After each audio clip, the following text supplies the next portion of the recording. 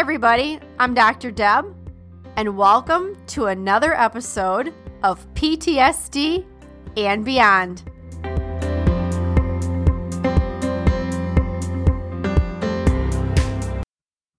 Welcome to the PTSD and Beyond podcast, where we give you insights into post-traumatic stress, trauma recovery, healing, and beyond. I'm Dr. Deb Lind, and in each episode, I have a conversation with a guest who will stimulate your mind, touch your heart, and connect with your spirit, and also give you a greater understanding of yourself and others on this healing and recovery journey walked by so many of us before, wounded healers with lived experience and heroes. Hopefully, we'll also provide a glimpse into possibilities and purpose, hope, and inspiration. Thanks for listening and enjoy the podcast. One last thing, guys, before we dive into today's episode, if you'd like an ad-free experience and like early access to new episodes and special events, I want to let you know you can join us at patreon.com. That is patreon.com/PTSD and beyond. All right, let's do it. Hey everybody, it's Dr. Deb here with PTSD and Beyond. Before I introduce our guest today, I'm really excited to share with you how grateful I am for the people who come on to the podcast. Everybody who comes on here is a person who, they have a spirit about them. And the spirit is giving. That's one thing that I've recognized about our guests and people who come on to share their stories with us. And what makes it so special is the types of conversations that we have are real. We recognize that we're all people and we all have needs.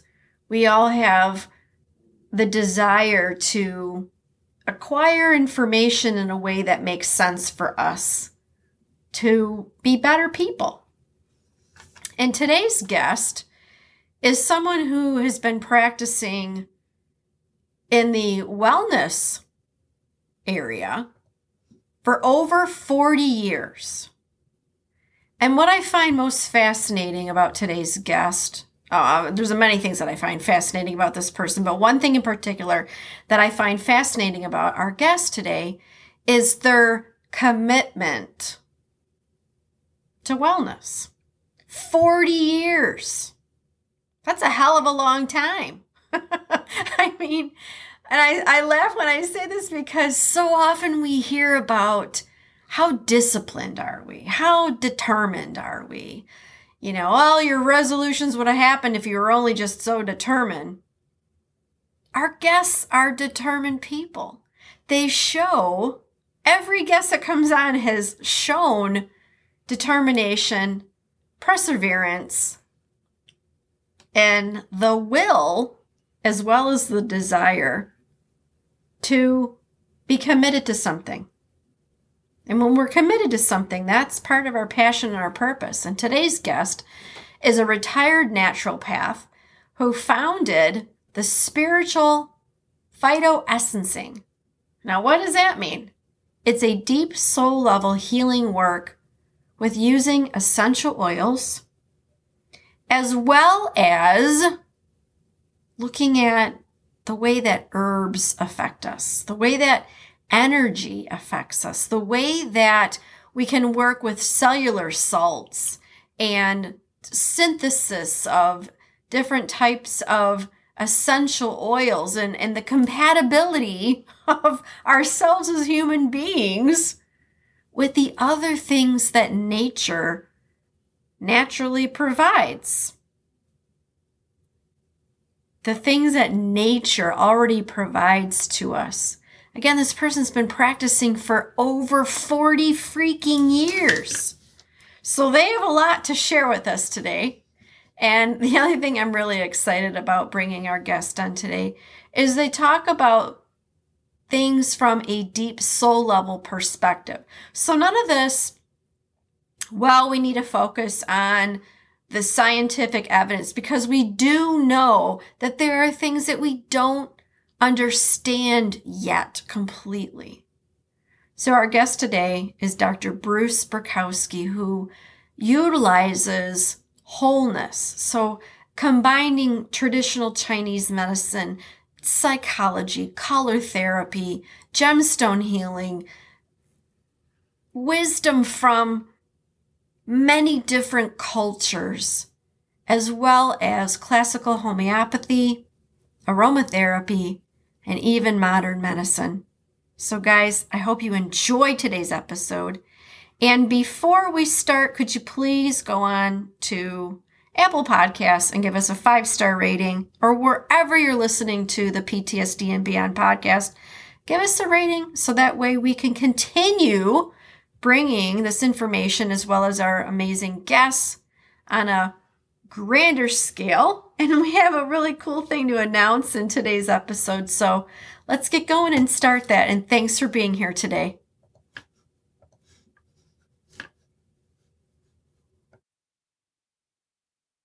Hey, everybody, it's Dr. Deb here with PTSD and Beyond. Thanks again for joining us another week.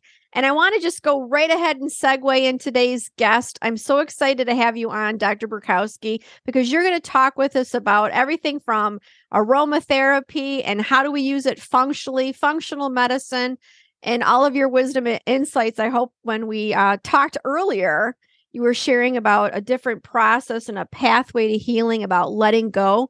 So guys, let's give a heartfelt PTSD and Beyond welcome to Dr. Burkowski. Thank you so much for joining us today. Thank you for inviting me. Absolutely.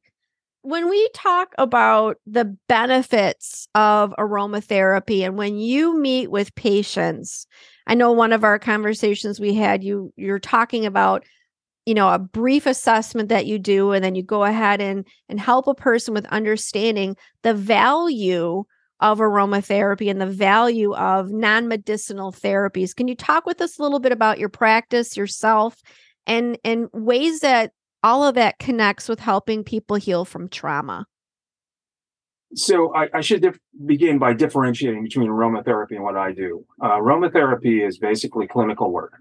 So clinical work in this modern era is a symptomatic work. There are symptoms. And you're using certain substances. If you're in the medical profession, you're using pharmaceuticals. If you're in natural medicine, you'd be using something such as essential oils, and you're trying to ameliorate those symptoms, be they physical or emotional. What I do is a system that I have developed. I've been developing over the past 30 years or so, close to 30 years, which is called spiritual phytoessencing. And spiritual phytoessencing is quite different.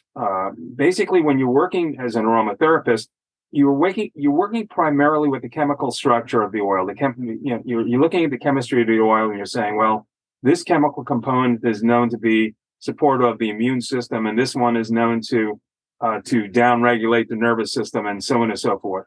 And to a certain extent, there are some symptoms that are known associated with those oils, and you're trying to just help the person calm down, or alleviate the cough, or reduce the pain, and so forth. Which is perfectly wonderful work. In spiritual phytoessencing, it's quite different. Spiritual phytoessencing is a psycho-spiritual art with the understanding that plants are alive, and anything that's alive is ensouled. Not just human beings, but everything that's alive is ensouled, and anything that's ensouled has being. And so somewhere along the line, back in the 1990s, while I was practicing, I was looking at this and understanding that from this particular perspective.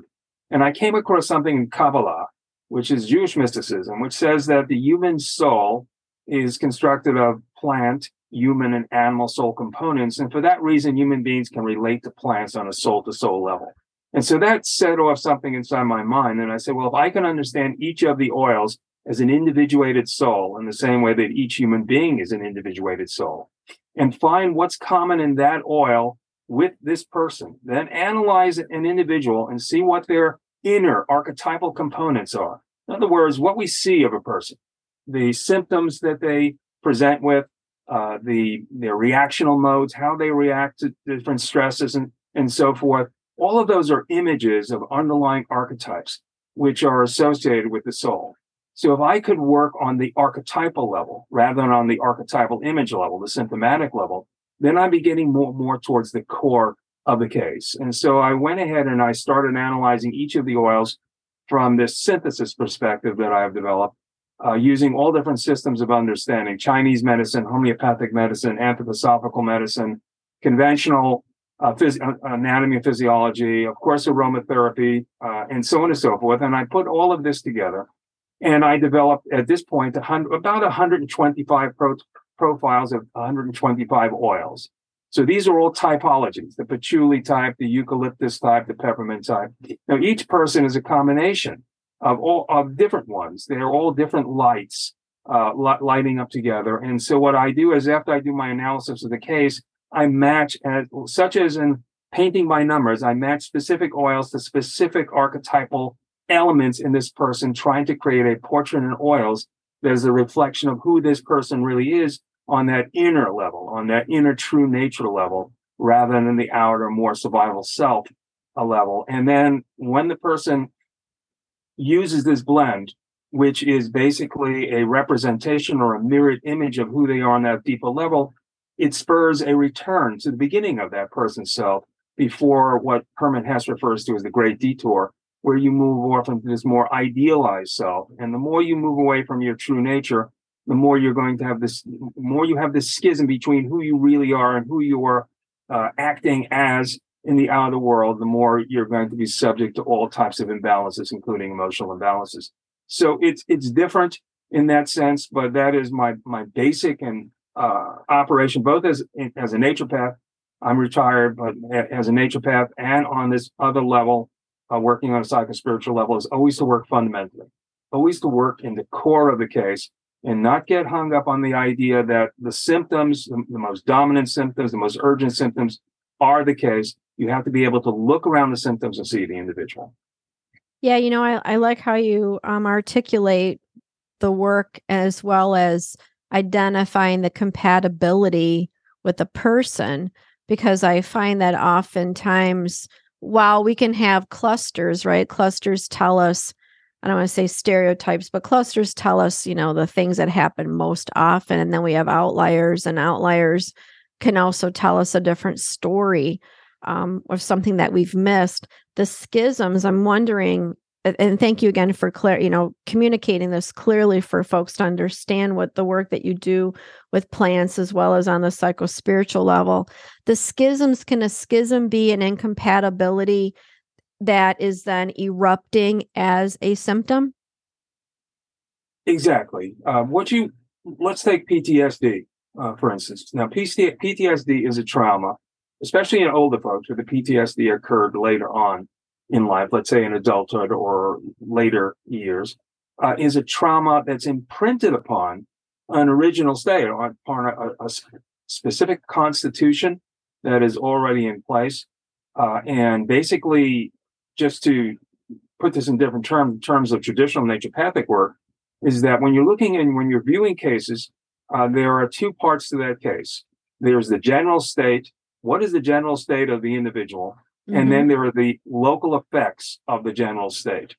And in modern medicine, the local effects of the general state are what then are named as the disease. Yeah. So even in a something really intense as a disease such as cancer, the tumors are the symptoms.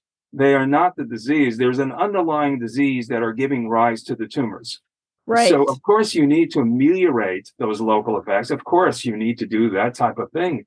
But unless you're working the underlying general state, then you're missing most of the case, and you're not moving towards wellness. You're moving towards control of the disease rather than the creation of well-being. So the same thing is true on a PTSD level as well. Yes, you have to do things in order to control the symptoms, because they can be so intense that it's quite serious, quite dangerous. But at the same time, you can't lose track of, well, who is this person? What were they like before this happened? What needs to be rectified on that deeper level? And then not overlook the basics that are so overlooked in modern practice, and that is, what are they doing wrong other than, this trauma? What are they doing wrong nutritionally? What are they doing wrong in terms of their breathing, in terms of their sleeping, in terms of their posture? There are certain fundamental elements of life that you need to survive. And that's fresh air and pure water and pure food and sunlight and rest and emotional poise and good posture, sufficient exercise, sufficient warmth. Are they getting those fundamental elements? What's missing in this case? Correct those underlying things, create a matrix, a context for the case to build your trauma case onto that, and then do the best you can to remove that layer of trauma while working the underlying case. Just trying to suppress those symptoms and control them, you're going to get into a situation where a lot of people get into, where you're building a drug disease on top of an organic disease. And for the practitioner especially, you can't tell the two apart after a while. You don't know which symptom is causing what, and it becomes very, very difficult to treat. So my advice is always work fundamentally. Don't overlook something like, yeah, I eat sugar, but that's not the reason I'm like this. Well, it may not be the reason you're like that, but it's not enabling you to walk this back to a state of health, because health, emotional poise is part of a healthy state. And you need to create that healthy state and not isolate what you're doing and say, well, this is what's wrong with me, and all the rest of stuff I'll get to later when I get this under control. But it's just, it's really putting the cart before the horse. How do we move from a state of being so focused on the symptom to actually look at the broader picture? Because sometimes what I find is that people will stay with the label. For example, I was having a conversation with someone earlier this week that the label doesn't define who we are.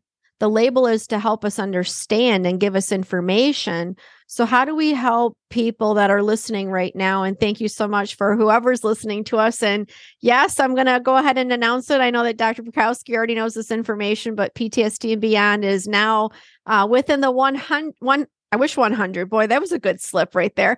The 1,000, within 1,000 global podcasts to listen to.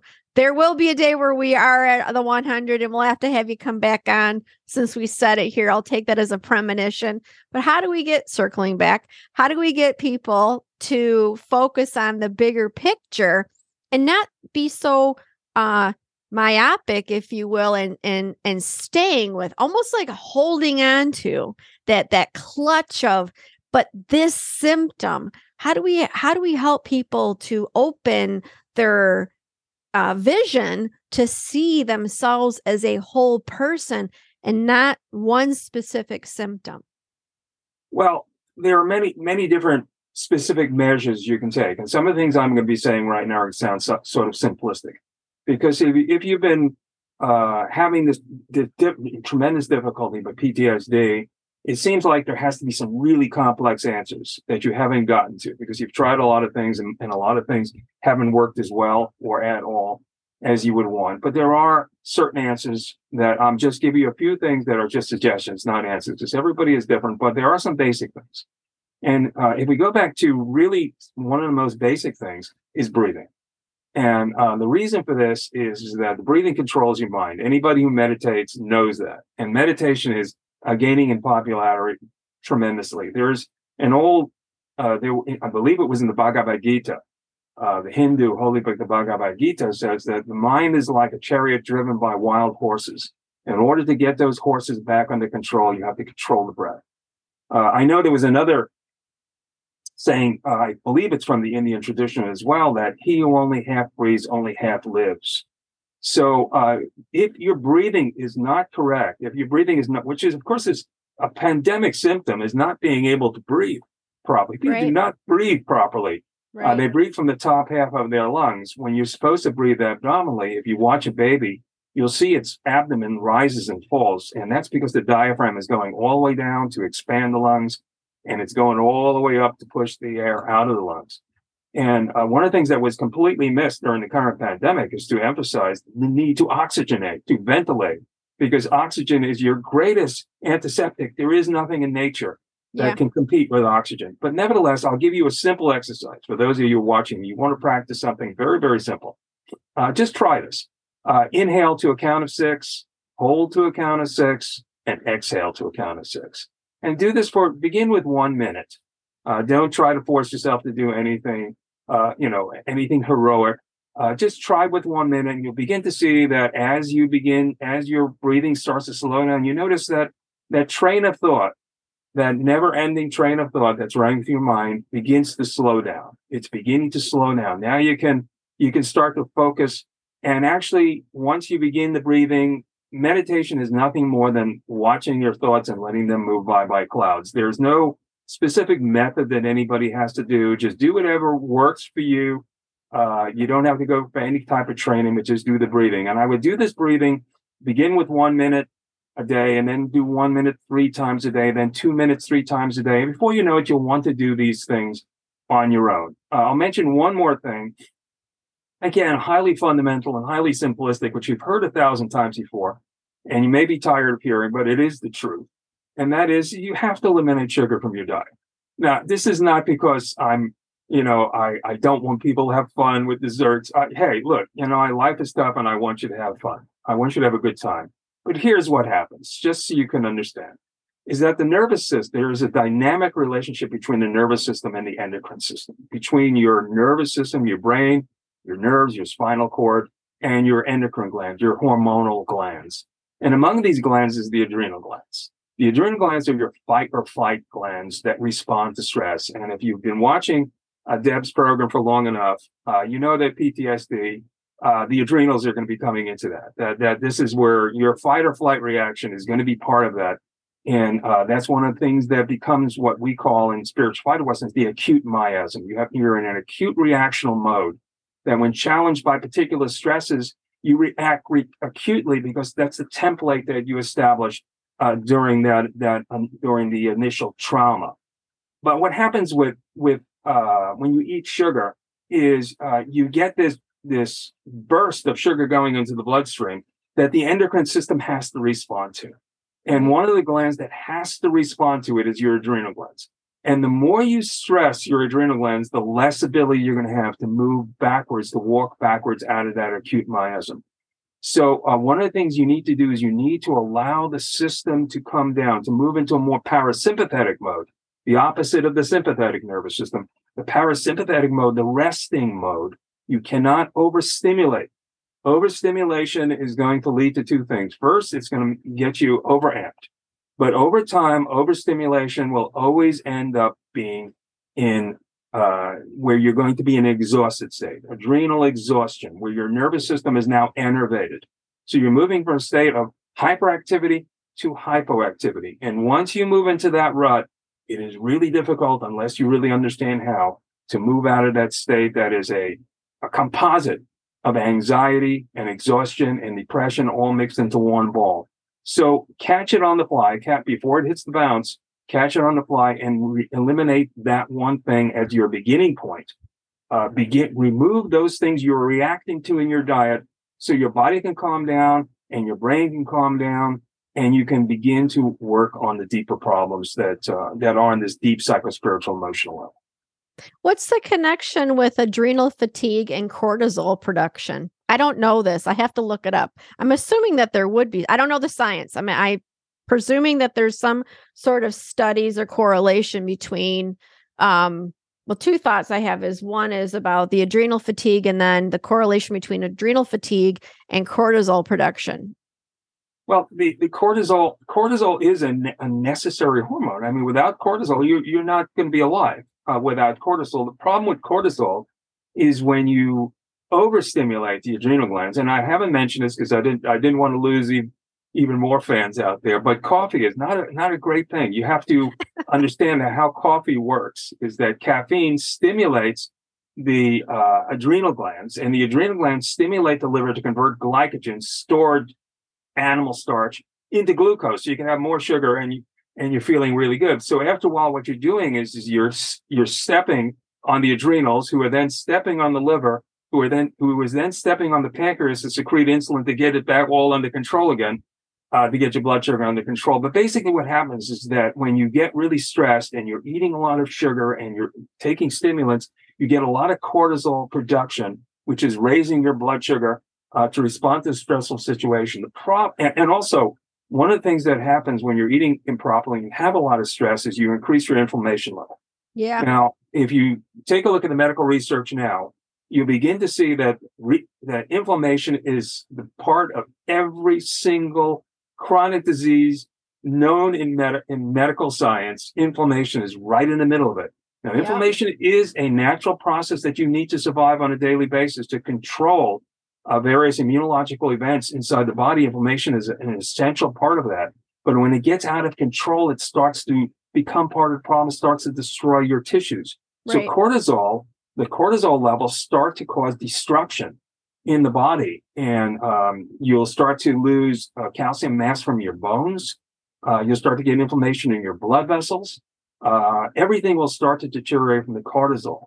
So you don't want to get rid of cortisol. You want to down-regulate the action of the adrenal glands. You don't want them to constantly be reacting. So I'll say just one last thing. I'll turn it back to you. Is when people think of stress, they think of, oh, my job, my marriage, the bills I have to pay, the kids. But that's just one type of stress. There's something called physiological stress. The things that you do to yourself, how you eat, how you do not have rhythm in your life, how you lose sleep, how you do not exercise, are all forms of physiological stress. And the body will respond to these stresses in the same way it does to emotional stresses. And eventually it's going to cause this deterioration in all the tissues in your body. And it'll be very, very difficult to walk your way back out of this situation you're in with your PTSD. That's why one of the things when I go to the gym and I also see other fitness facilities where you walk in and the music's really loud and they have like these group fitness and the person's got a speaker and they're yelling. And I'm thinking to myself, we have so much information that continuously amplifies the adrenaline in our body to the point, and Hans Seeley's work actually showed this too, where the animals on the experiments would literally collapse, and people are surprised at why there's a sense of exhaustion. Why am I so exhausted? Why am I so tired all the time? Because you're so fatigued from this constant adrenaline, that pumping, that eventually the body just says, I can't do it anymore. The body actually, tells us first, I just can't do this anymore. And which is why I appreciate I don't even want to call it a practice because it's not a practice. I've made a promise to myself that whenever, things just get a little bit too much, then it's like, okay, stop. That's it. And I go and I do my meditation and I always feel better. It's a promise I made to myself. Even if I can't do the amount of time that I like to, and I was talking to somebody else about this last week, 30 seconds. There's research that shows 30 seconds to hours, depending on what study you want to look at, because everybody responds differently. So whether it's somebody going and grabbing, a mug of herbal tea or hot water or a cold water, whatever, responds to an individual, what they prefer. There's the value of the yin. There's a value of the calming state. It's interesting when I'll do a guided meditation, and I before the pandemic, would travel quite often to organizations to help with stress management programs. And we would do a guided exercise. And I'm smiling saying this because I would always say first, if you fall asleep, it's okay. If you start snoring, that's okay. It's a compliment to me if you fall asleep because it tells me where people are at.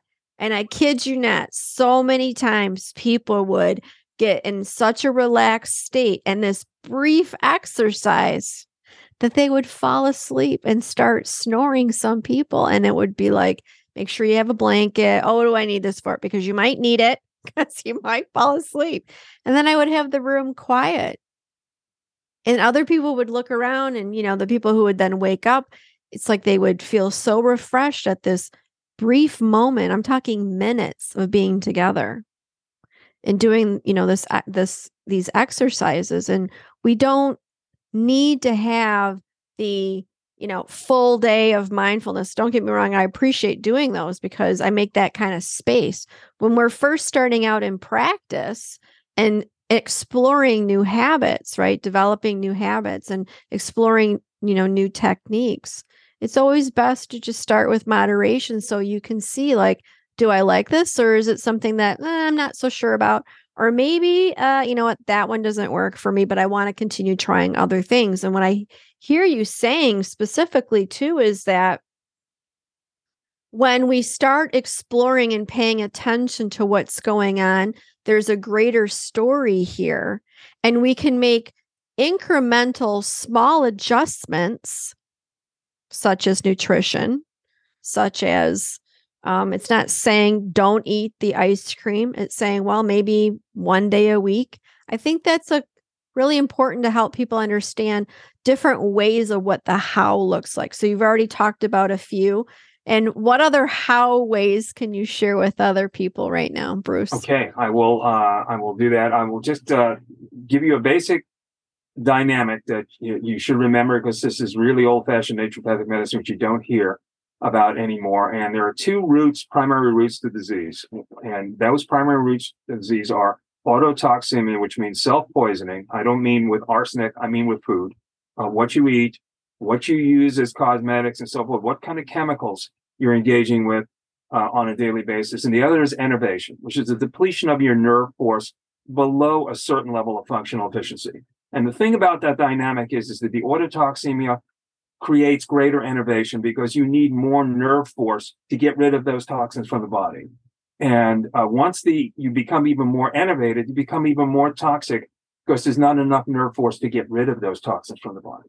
So becomes this vicious cycle which never ends. But I'm going to just complete with a few quick suggestions that I think are really important to understand. One of the most important things that's really necessary to heal is sleep. And most people either don't sleep well, or they don't think they need that much sleep and so forth. And one of the most important things in life is rhythmicity. You can look at health as being a state of rhythmicity, and disease as a state of loss of rhythm. All of nature operates rhythmically. The birds fly south at a certain time of year, and wild animals feed at certain times of day on certain bushes. Trees leaf out at certain times, and flowers bloom at certain times. Everything has rhythmicity. The movement of the earth and the constellations is eternal. But the human being thinks they can do anything they want at any time. And that's how you get sick. So always have rhythmicity and go to sleep at the right time. And once you commit to sleep, to having that sleep, don't let bright lights enter your eyes. Stay away from any type of bright light. Don't look at your phone. Oh, let me just check my texts one last time. No, because you're going to interfere with the pineal gland's production of melatonin, and that's it. Your night is shot. Just from that one act of watching the late show and then trying to go to sleep, not going to work. Looking at your computer one more time, checking your email, no good. Get yourself down and don't shine bright lights that will interfere with the function of the pineal gland producing melatonin at night. And number two, I'll just mention one nutrient, which is the one nutrient that I always begin with. I have formulated supplements for about 40 years now. I've been formulating nutritional supplements and herbal supplements for the market. And I will say the single most important nutrient to begin with is magnesium. Think of that. You probably thought I was going to say vitamin C, but which is very important as well. But magnesium is the single most important nutrient. I'll give you just a few reasons why. First of all, magnesium is highly deficient in the American diet. 80% of all people in the United States are deficient in magnesium. What has happened? Well, first of all, you don't need magnesium to grow plants because you're using chemicals. Unless you're eating organically, there is no magnesium, or those plants which were traditionally high in magnesium are now deficient in magnesium. Number two, most diets, even highly processed ones, contain a lot of calcium because it's used as a preservative, as an additive. It's in all kinds of foods and drugs. And calcium competes with magnesium for absorption into the blood. So if you have a lot of calcium and only a little bit of magnesium, there's no magnesium. So what are some of the symptoms of magnesium? I'll give you on an emotional level. The number one is anxiety. If you suffer from anxiety disorder at all and you're not using magnesium, that's something you really need to investigate. I'll give you another one. Number two, depression. If you suffer from depression and not using magnesium, something you really got to look like. nervousness, which is different than anxiety, just being nervous, then you really have to look at it. Spasms of any kind, spasms in your legs, spasms in your gut, spasms in your eyelid, twitching, some shaking of the hands that's not related to Parkinsonianism, that type of thing. These are all magnesium. So there is a place to enter and look at your magnesium. Don't get a cheap form like magnesium carbonate. Use a chelate like magnesium chelate or magnesium aspartate or magnesium citrate, magnesium glycinate. One of these that are common, they're not expensive. And one last thing, remember, in order for magnesium to be used by your cells, to get into your cells, including your nerve cells, you need vitamin D. Vitamin D improves the absorption of magnesium into the cell. So if you take magnesium, but you don't have enough vitamin D, which is absolutely crucial for your immune system, protection against things like COVID, then you're not going to get what you need from the magnesium. So consider vitamin D. Last thing, vitamin D3, natural vitamin D3, not vitamin D2, the synthetic. Make sure it's natural vitamin D. Now, I was going to ask you about vitamin D when you were talking, and I find it fascinating how I grew my own vegetables this summer, and I did get organic seeds. And I don't like bugs. That's not a non-common thing. People that know me know that I'm not a big fan of bugs. I'm okay with bees now, but we in Minnesota, the bugs here are very hardy. That's an understatement. Is like it can still be October, we've hit the first frost and you still have mosquitoes coming out. But what I recognized though was how different things tasted. And we do shop organic. And I've also noticed with my own family that I can identify who's been eating what when they have been eating other things because their behaviors change. And I can tell with either one of my kids, like, okay, so what's going on? And with my eldest, I actually said to them, so I'm noticing a change. And I said, do you have any chocolate?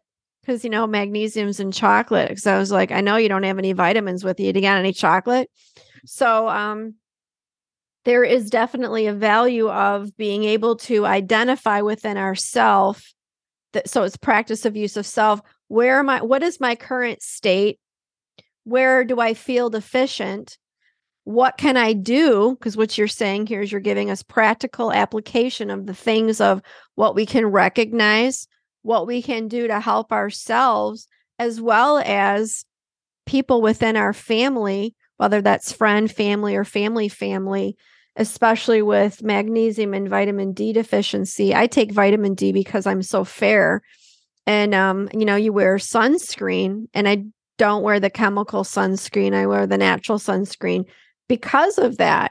And one of the other questions that I have for you real quickly is, how does the pH level of what we eat and what we ingest affect also the overall wellness of us? Do you find that things are more acidic based today because they're lacking the nutrients?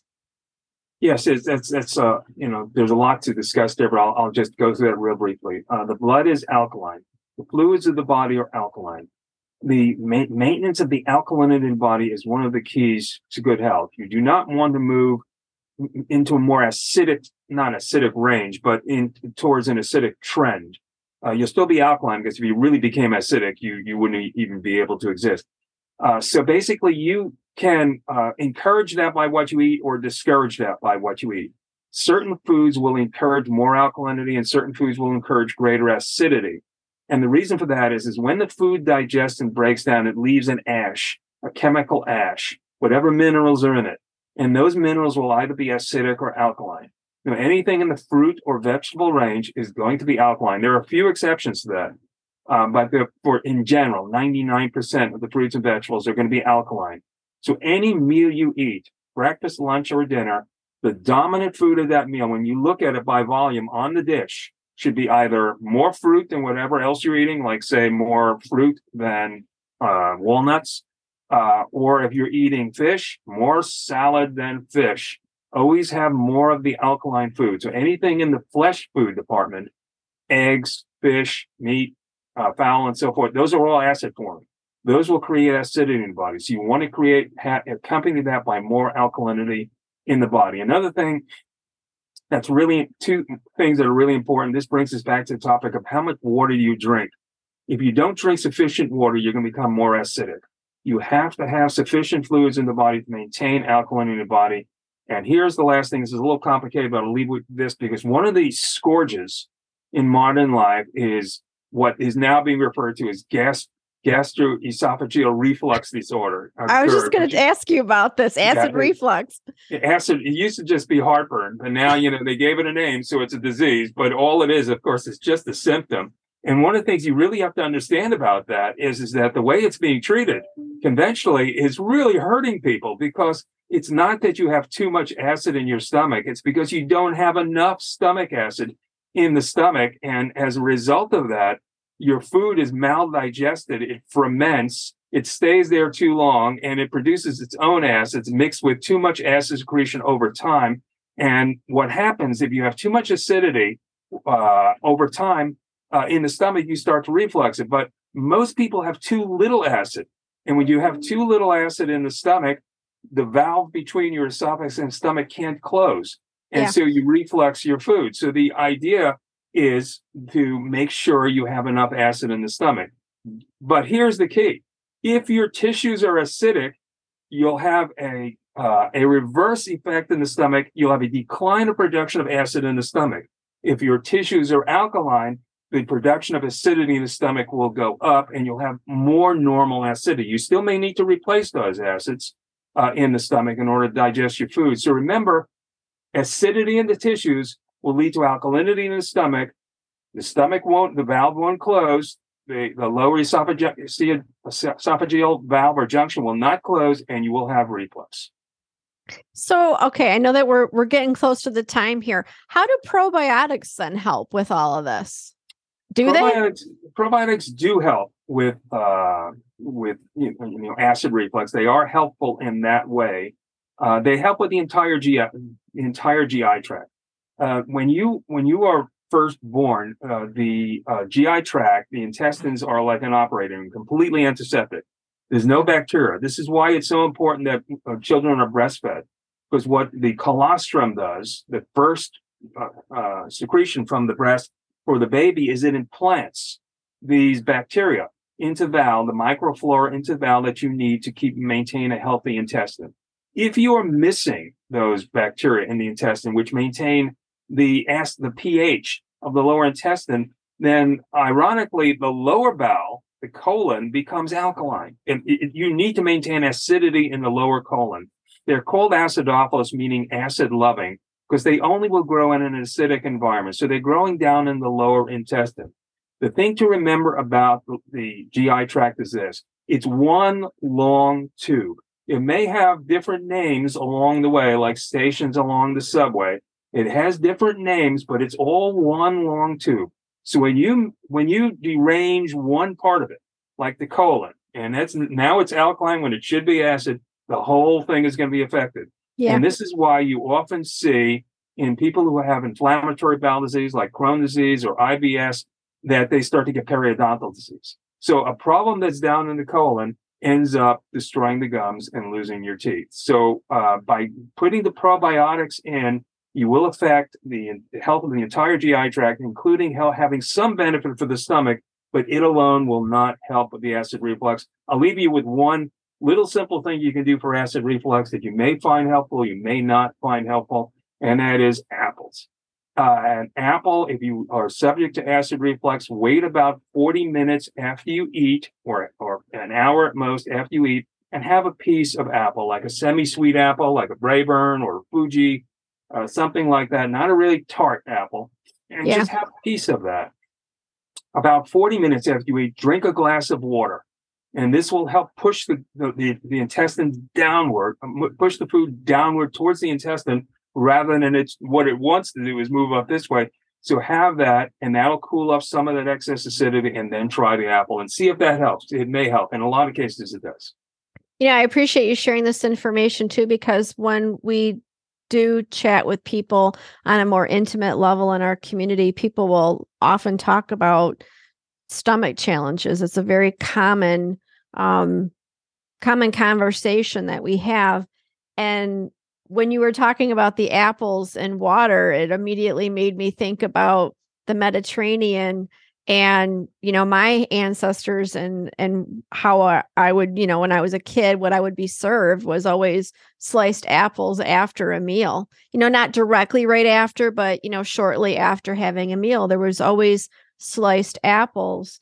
And that really puts another, I want to say validation to the phrase "an apple a day keeps the doctor away."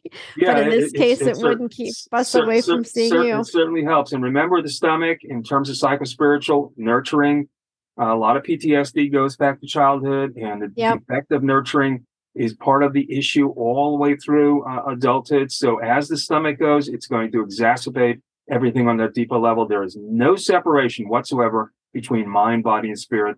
That's just something that was created back in the 16th century by Descartes, that they're all separate, that only the body is a machine and nothing else exists, but it's nonsense. They're all the same. What you do to one, you do to all. What your mind does will affect your body. What your body does will affect your mind. Don't try to separate them. See them all as one entity. I like that. What you do to one, you do to all. So how can people find you then? Where can people, if they want to go ahead and connect with you, where can they find you? Well, if you want to just read and see what it is, my articles and what I do, go to naturalhealthscience.com, www.naturalhealthscience.com. We now have a membership program, which just started. For $99 a year, you can be a member, not only get my articles, but I do classes, I do mailings, private mailings. We do something called cosmic light projections. I provide blend formulas for people to learn how to blend and learn how to do a lot of the things that I do. And this covers both my natural health science system, which is my naturopathic work, and my work with essential oils. So if you're interested in a membership program, go to naturalhealthscience.com and click on membership, and that'll help you. And I provide a lot of information, and it will take you all the way through 2023. We'll definitely have the hyperlinks directly to your website, and then also the subscription page for people to go ahead and check out. Otherwise, let Dr. Burkowski know that you heard about him on PTSD and Beyond. Again, it was a pleasure to have you with us today, Bruce. Thank you so much, Deb. Thank you for the invitation. It was a pleasure. You're welcome. All right, guys, this is Dr. Deb with PTSD and Beyond. Remember, our motto here, and we really do mean it, is take what resonates and go beyond. We'll see each other again next week.